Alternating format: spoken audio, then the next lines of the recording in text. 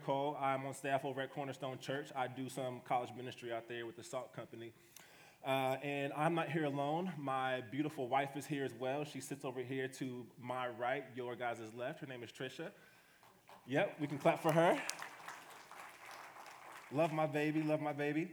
Man, thank you guys to your pastors, Matt and Josh, once again for this opportunity, your elders as well. Man, I really appreciate you guys and giving me the opportunity to come over here and teach. If you guys have your Bibles, we're going to be in Luke chapter 13. Luke chapter 13, begin there in chapter 1.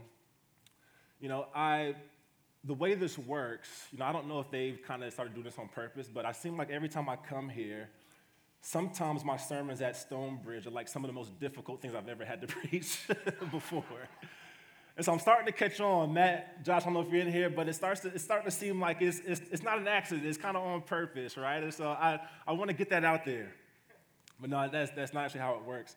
Stacy, she actually emails me and says, hey, do you want to come over and teach? And I'm like, yeah, I'd love to come over and teach, right? She's like, okay, here's a list of some of the dates, some of the passages we're going to be going through here soon. Take a look at what you want to do. And I crack open my Bible, take a look at the list, and I'm looking around, and I'm like, oh, like this one looks cool, right? Luke chapter 13. If you guys have a CSB Bible or ESV Bible, the title to that text is Repent or Perish. And I, months ago, look at Repent or Perish. I'm like, oh, this would be fun to teach at some point, right? Until it's time to start preparing for the text. And I'm like, wait a minute. I shouldn't have picked this one. But here we are.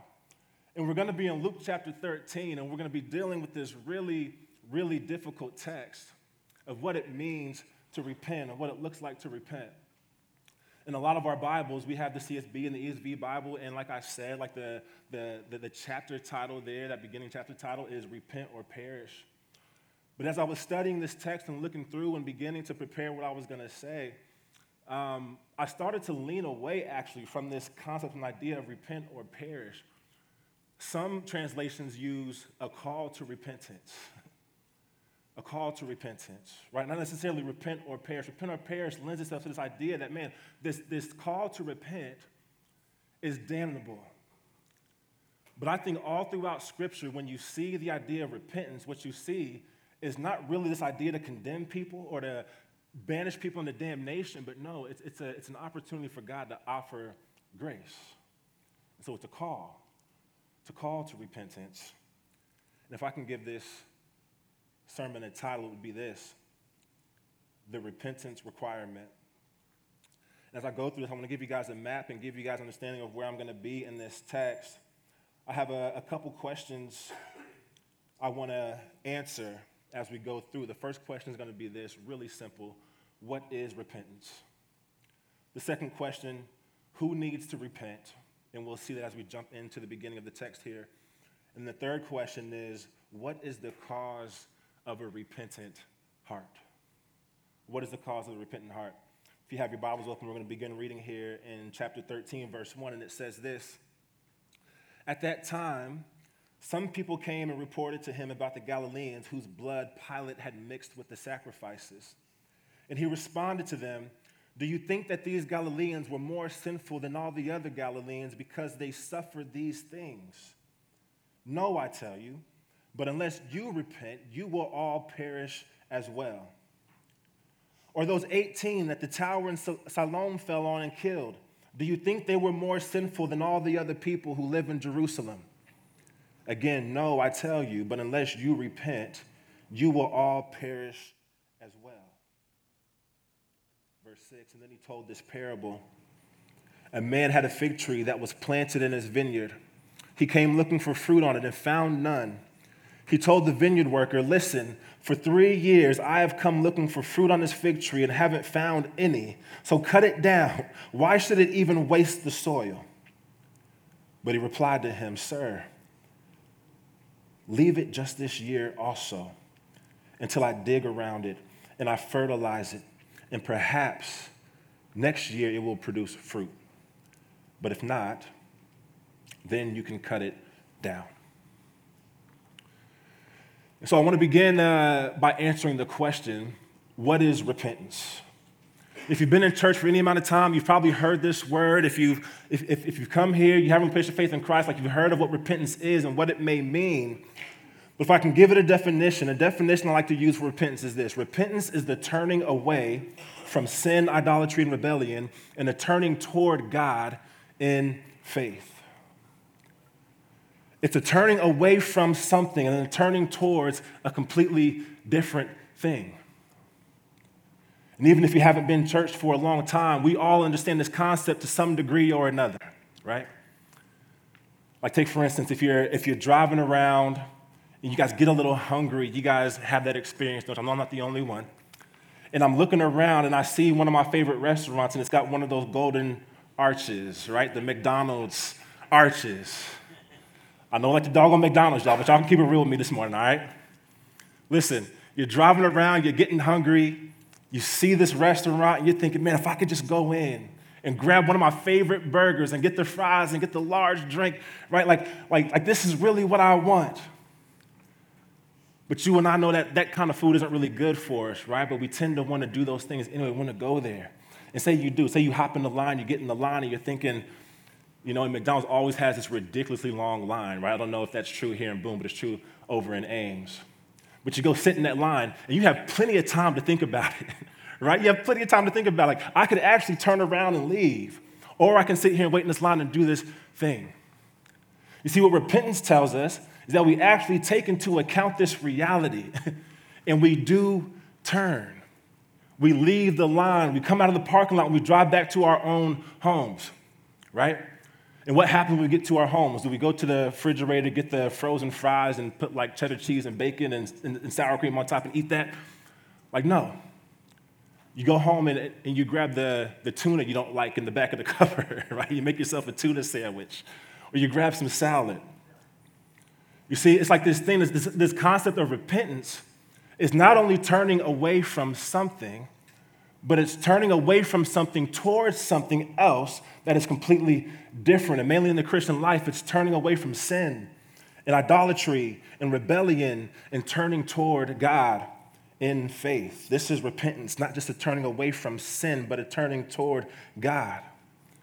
It's the most consistent biblical message. We see it all throughout the Old Testament. We see it into the Gospels, and we see it into the epistles of Paul. In the Old Testament, we see David's repentance, right? We know the story of David, and we know his story as he rises to be king of Israel. And while he's king, we tend to look at the David story. Remember David, the young shepherd boy, growing up into be king, and David slaying Goliath, all of those good stories about David. But then when David gets to be king, he lets his kingdom, his kingship, overrun his character, doesn't he? And so what he does, he finds himself committing adultery. And because he commits adultery, he has to find the husband of Bathsheba, who he committed adultery with, send him to the front lines and get him killed. And here David is, king of Israel, man after God's own heart, set apart by God, committing some of the most evil acts that you and I could potentially think of. And in Psalm 51, David opens up his mouth. He falls flat on his face, falls to his knees, and he opens up his heart in repentance, begging God to forgive him. And the same thing is true about Jonah. We read about Jonah. We all know the Jonah story, right? Jonah is one of the prophets in the Old Testament, and he's a really unique prophet. The book tells us about a story of this guy named Jonah. And in most of the prophets, what we get to see is the words of the prophet. But in Jonah, it's really unique because it gives us the life of the prophet. And the life of Jonah is the prophetic word that speaks to us in the text. He gets this word of God to go to Nineveh and preach the gospel and have that nation repent. And he says, I don't want to go do that. And so what God does is he sends a whale to swallow Jonah. And when this whale swallows Jonah, Jonah begins to meet himself in that whale, doesn't he? And he repents. Oh my God, you have now taken me down to Sheol. And yet you were there with me and you have saved me. He begins to open up his heart and repent from his wrongdoing. Isaiah was the same way. I love the book of Isaiah. We named our son after him. He was a man already speaking on God's behalf. You get the first several chapters of Isaiah, 1 through 5. And he's speaking against the people of Israel because they've now given themselves over to a lot of the things that the nations were giving themselves over to. The very same things the nation of Israel should have been a light to the other people. They were beginning to do themselves. And so Isaiah rises up and he begins to speak a prophetic word against his own people. And then in chapter 6, he gets this vision from God. And he finds himself in this holy throne room, doesn't he? And what does he say? God, you better get your people.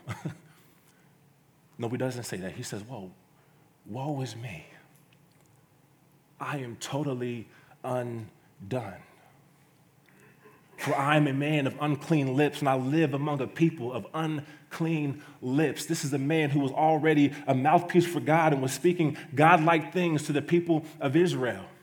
And yet here he is saying and repenting and confessing that, even me, I am a man of unclean lips. And you see in his heart, he's turning away. He's finally realizing.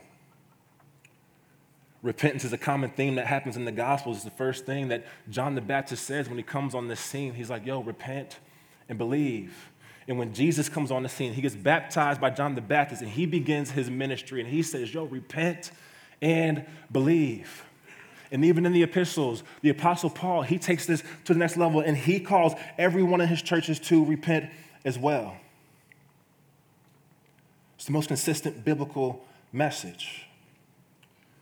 And every example of repentance in Scripture follows a pattern, I believe. Number one, we have to recognize our sin. Number two, we have to recognize our need for restoration. And number three, we have to recognize our call to obedience. When we recognize our sin, we recognize our brokenness in ourselves and before God. When we recognize our need for restoration, we recognize our need for reconciliation with God. The brokenness cannot be bridged by ourselves. God has to come in and we have to be reconciled with him. We have to recognize our call to obedience. We have to recognize our responsibility to step into our new name.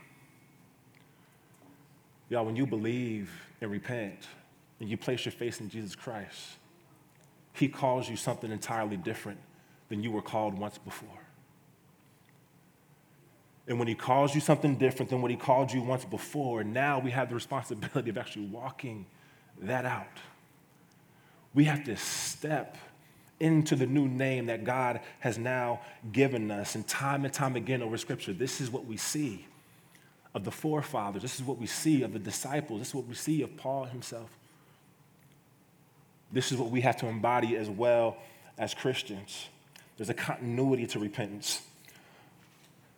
The great reformer Martin Luther has a quote. He says this: when our Lord and Master Jesus Christ said repent, he willed the entire life of believers to be one of repentance.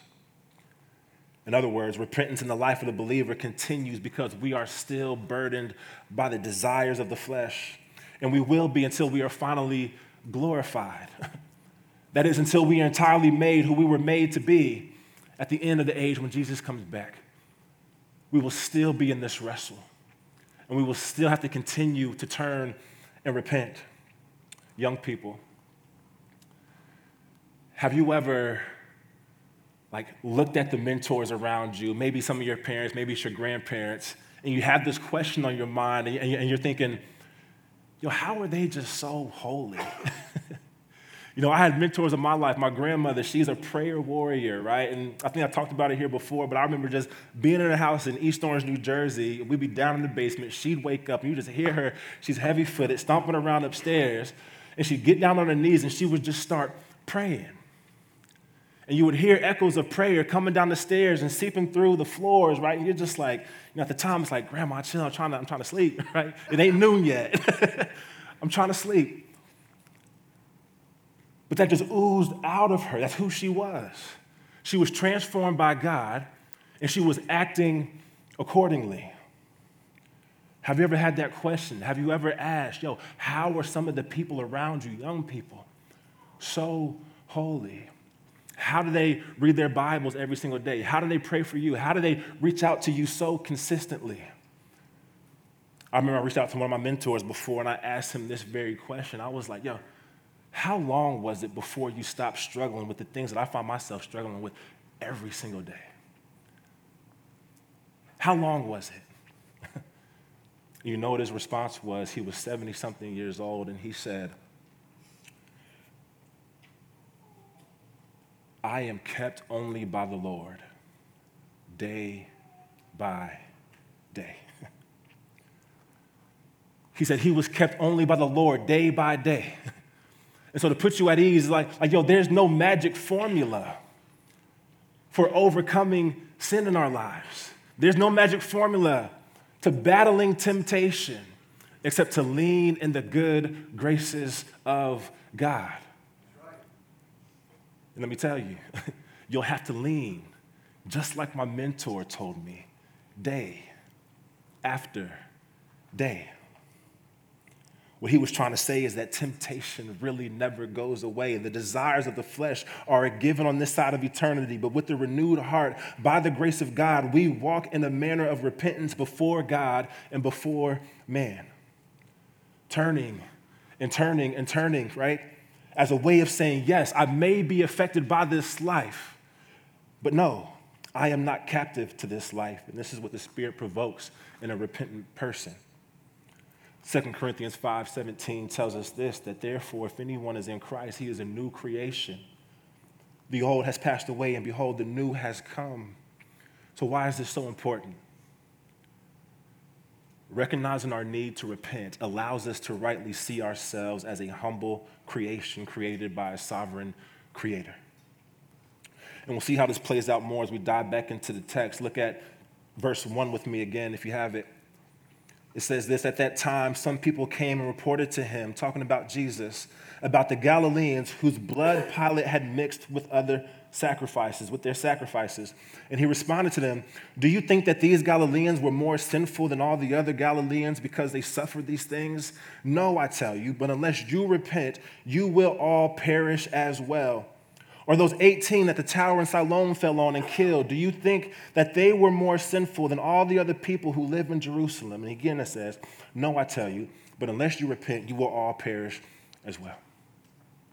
There's a couple things I want to point out from this portion of the text right here. There's two stories that we see. And these two stories kind of pop up as, we can think of them as these headlines that are popping up in the media. Or these headlines that pop up in the newspaper for some of our old heads in here, right? There's these headlines, and they're coming to Jesus. This group of people come to Jesus, and they say, hey, this thing just happened. These Galileans, we don't know too much about this story, but we can conclude that maybe they were going up to Jerusalem, and they were doing their sacrifices.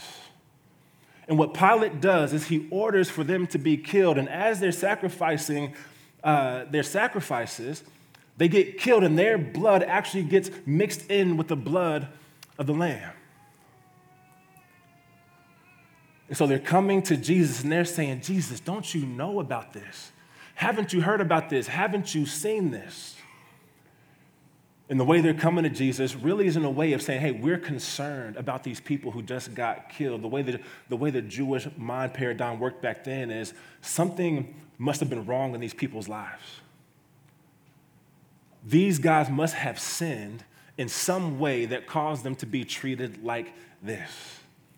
And so they confront Jesus, and they say, yo, do you remember those Galileans who got killed by Pontius Pilate? And their blood mixed in with the sacrifices. And before they can even get a full thought out, Jesus says, do you think that those Galileans were more sinful than all the other Galileans because they suffered these things? It's a rhetorical question. He already knows the answer. But I think it's really funny that Jesus doesn't actually go into the conversation. He doesn't say, no, they're actually not worse. They're not bad. He doesn't go in and say that. But he wants to do something else. He wants to get somewhere else. He wants to get to their heart. He wants to find out, what do you think? What do you think about you? See, we can kind of relate to this. Several years ago, September 11th happened, 2001. Some planes crashed into a World Trade Center. Almost 3,000 people died in that incident between the Pentagon and the World Trade Centers. And I remember in that time, there were evangelical leaders that would come on TV and write articles that were trying to make the point that what happened that day on September 11th was because of God's anger towards America. There was something sinful in us. Yes, that was true. But they were trying to make the point that something particularly sinful in us for this particular event to happen. Have you ever thought that way about something in your life? Have you ever tried to cast blame on the victims? I just think about the last few years and the racial tensions that we came through. And so many of my conversations with people have come around the idea of, hey, well, what were they doing? Where were they at? Did they have this? Did they obey? Did they run? All these sorts of things. And the blame was cast on the victims. Whatever happened, I know this, it wasn't worthy of taking a life. But we can often cast that blame, can't we? We can look and see, hey, there must have been something going on. There must have been something in their life. They must have deserved it. We try to do this, right? All of us, in some way, form, or fashion. We do this to try to make sense of our surroundings and experience. But what we're really trying to do is draw a line between the goodness that's in here in our own hearts and the evil that's out there in someone else's heart. And Jesus, he comes on the scene and he says there's something entirely different. He says that doesn't even exist. You need a new paradigm. You need a new way of thinking. Yes, sin exists, and yes, sin is evil, but these people aren't more sinful than you. We have to see ourselves in the same camp if we're going to rightly understand what it means to repent. Were these people, this people group, were these students and faculty more sinful or worse offenders than anyone else? You see, Jesus in this text makes at least two things clear. One of those things is this: we shouldn't assume that the victims of tragedies are being judged for their great evil. This is the great temptation that we have, to assign sudden and explainable deaths to the judgment of God, right? Whether it's response to secret or open sin, we want to find a thing that we can say, hey, they deserved this particular fate. And as we do that, we're being the judge. We're casting vengeance on people in the name of saying, hey, you deserved what was coming to you. Meanwhile, we're not recognizing the very thing that we also deserve. Whether it's a man-made tragedy like Pilate's slaughter of the Galileans, or a natural cause tragedy like the fall of the Tower in Siloam, it is wrong to assume that the victims are somehow worse sinners than everyone else and thus deserve to die.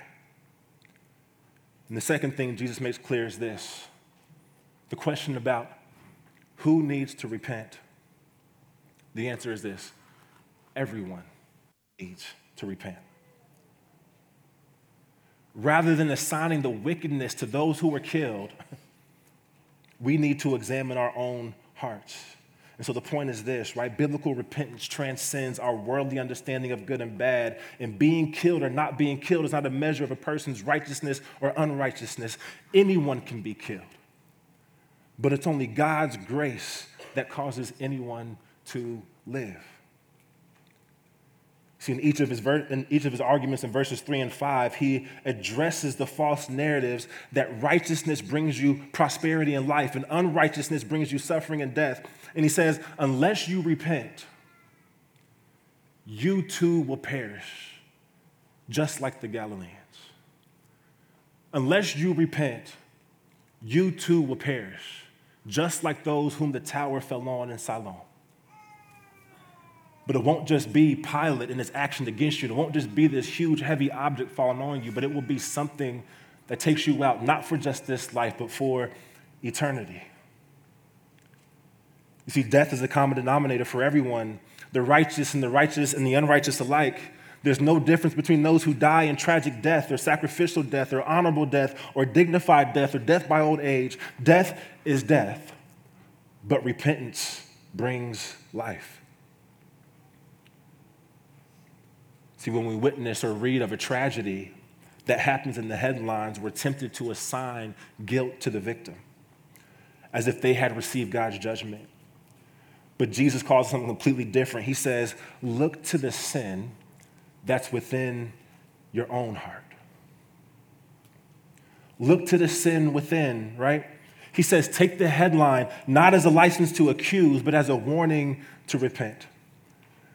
The sudden death of someone should not be an occasion for blame, but an occasion for self-examination. And to drive this point home, next Jesus tells us about a parable of a fig tree. Look at verse 6. It says this. And he told this parable. A man had a fig tree that was planted in his vineyard. He came looking for fruit on it and found none. And he told the vineyard worker, listen, for 3 years I have come looking for fruit on this fig tree and haven't found any, so cut it down. Why should it even waste the soil?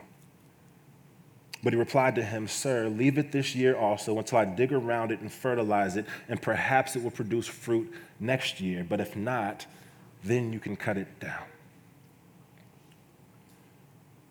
See, this is a parable, and it's a parable of people living an unrepentant and unfruitful life, even in Jesus Christ. We look through the text, and we have a couple clear figures here. We have a vineyard owner, we have a vine dresser, and we have the fig tree. The vineyard owner represents God. The vine dresser represents Jesus Christ, and the fig tree represents us, and it can also represent the people of Israel. And in this text, we see something, that there's this vineyard that had been planted. The owner goes and plants his vineyard, and he hires someone to care for the vineyard. And he comes back to the vineyard expecting that the tree that he planted, that there will be fruit on it. And obviously, we see here in the text that there's no fruit. You see, we have to look back at the Old Testament to understand what's actually going on here. In Leviticus 19, when Moses is telling the people of Israel about the law for when they get to go into the promised land, God makes this law that says when you go into the land and you plant a tree,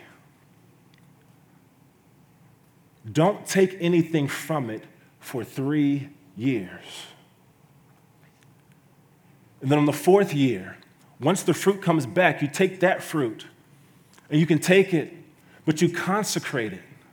You give it to me as holy for that entire year. And so what does that mean? It means the owner can't even benefit from his own produce until the 5th year. And this is what the people hearing this would have known about. So they would have known that this wasn't just a 3-year time period. The owner says, I've come back for 3 straight years. This wasn't just 1, 2, 3 years of the plant being planted. No, this was at least 5 years after, the 5th, the 6th, and the 7th year. He's coming back, looking for the fruit. He says, listen, for 3 years I have come looking for fruit on this fig tree and haven't found any, so cut it down. He had every single right to cut down the fig tree for not bearing fruit when it should have been bearing fruit. But listen to what the vine dresser says. He says, sir, if I can appeal to you, just leave it here for 1 more year until I dig around it, until I fertilize it. This word fertilize, it's in other translations, it's translated as manure, right? Some of you in here are farmers and you work with that kind of lifestyle. I'm not from Iowa. I'm not from the country. I don't know anything about farming, I don't know anything about fields. I'm from Kansas City.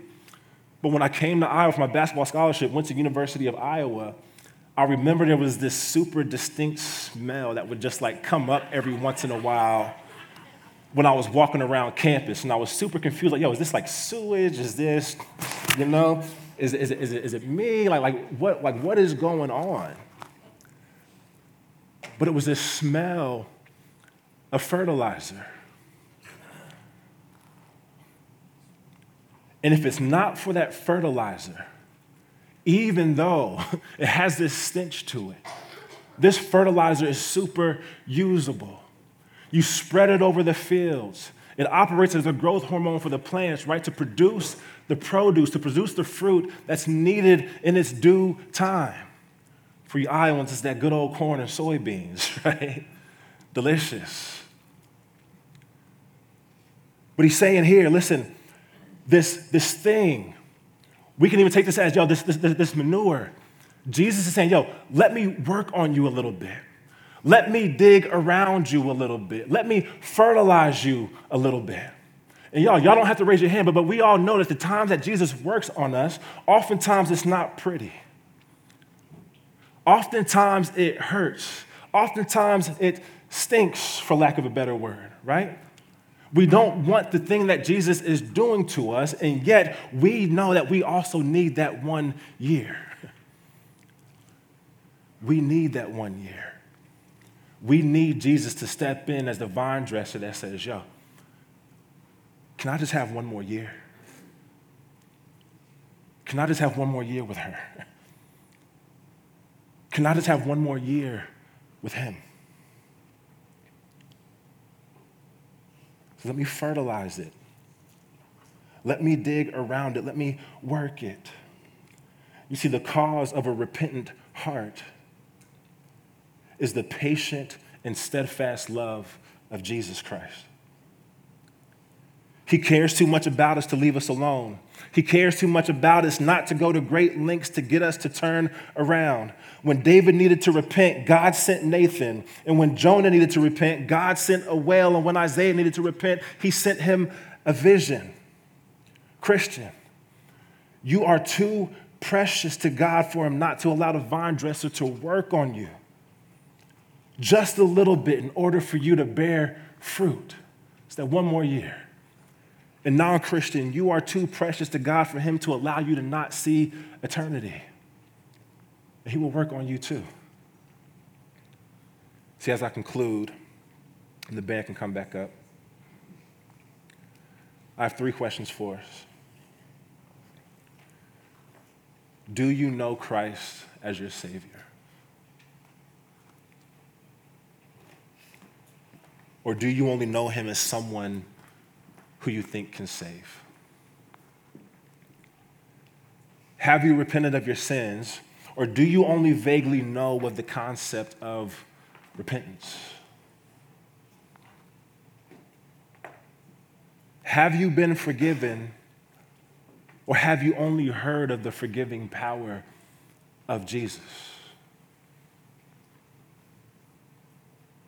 Y'all, there are leaders in this room, and there are people, if you are not a believer, there are people around you that can read the Bible with you. There are people around you that can tell you about the goodness of Jesus Christ. There are people around you that can tell you about their stories. Sydney just did a phenomenal job of that this morning. But nobody can make you believe. Not one person can make you believe. You have to take it upon yourself. Do you believe? Do you know Christ as Savior? Have you repented from your sins? Have you been forgiven? If you don't know Christ, and if you've never repented of your sin, if you don't know if you are forgiven, y'all, there is still time. There's time. Do you know that the disciples thought that Jesus was going to come back in their lifetime? He didn't. And now here we are over 2,000 years later, and Jesus still hasn't returned, but we still have the promise that he will one day come back. And y'all, while there's still a delay, there will always be time. Why didn't he come back? Why hasn't he come back? He hasn't come back yet because of this. He's holding off, and he's being patient. He's being merciful. And he desires that the hard-headed and stubborn people like you and me come to a saving knowledge of who he is. The sacrificial death of Jesus and the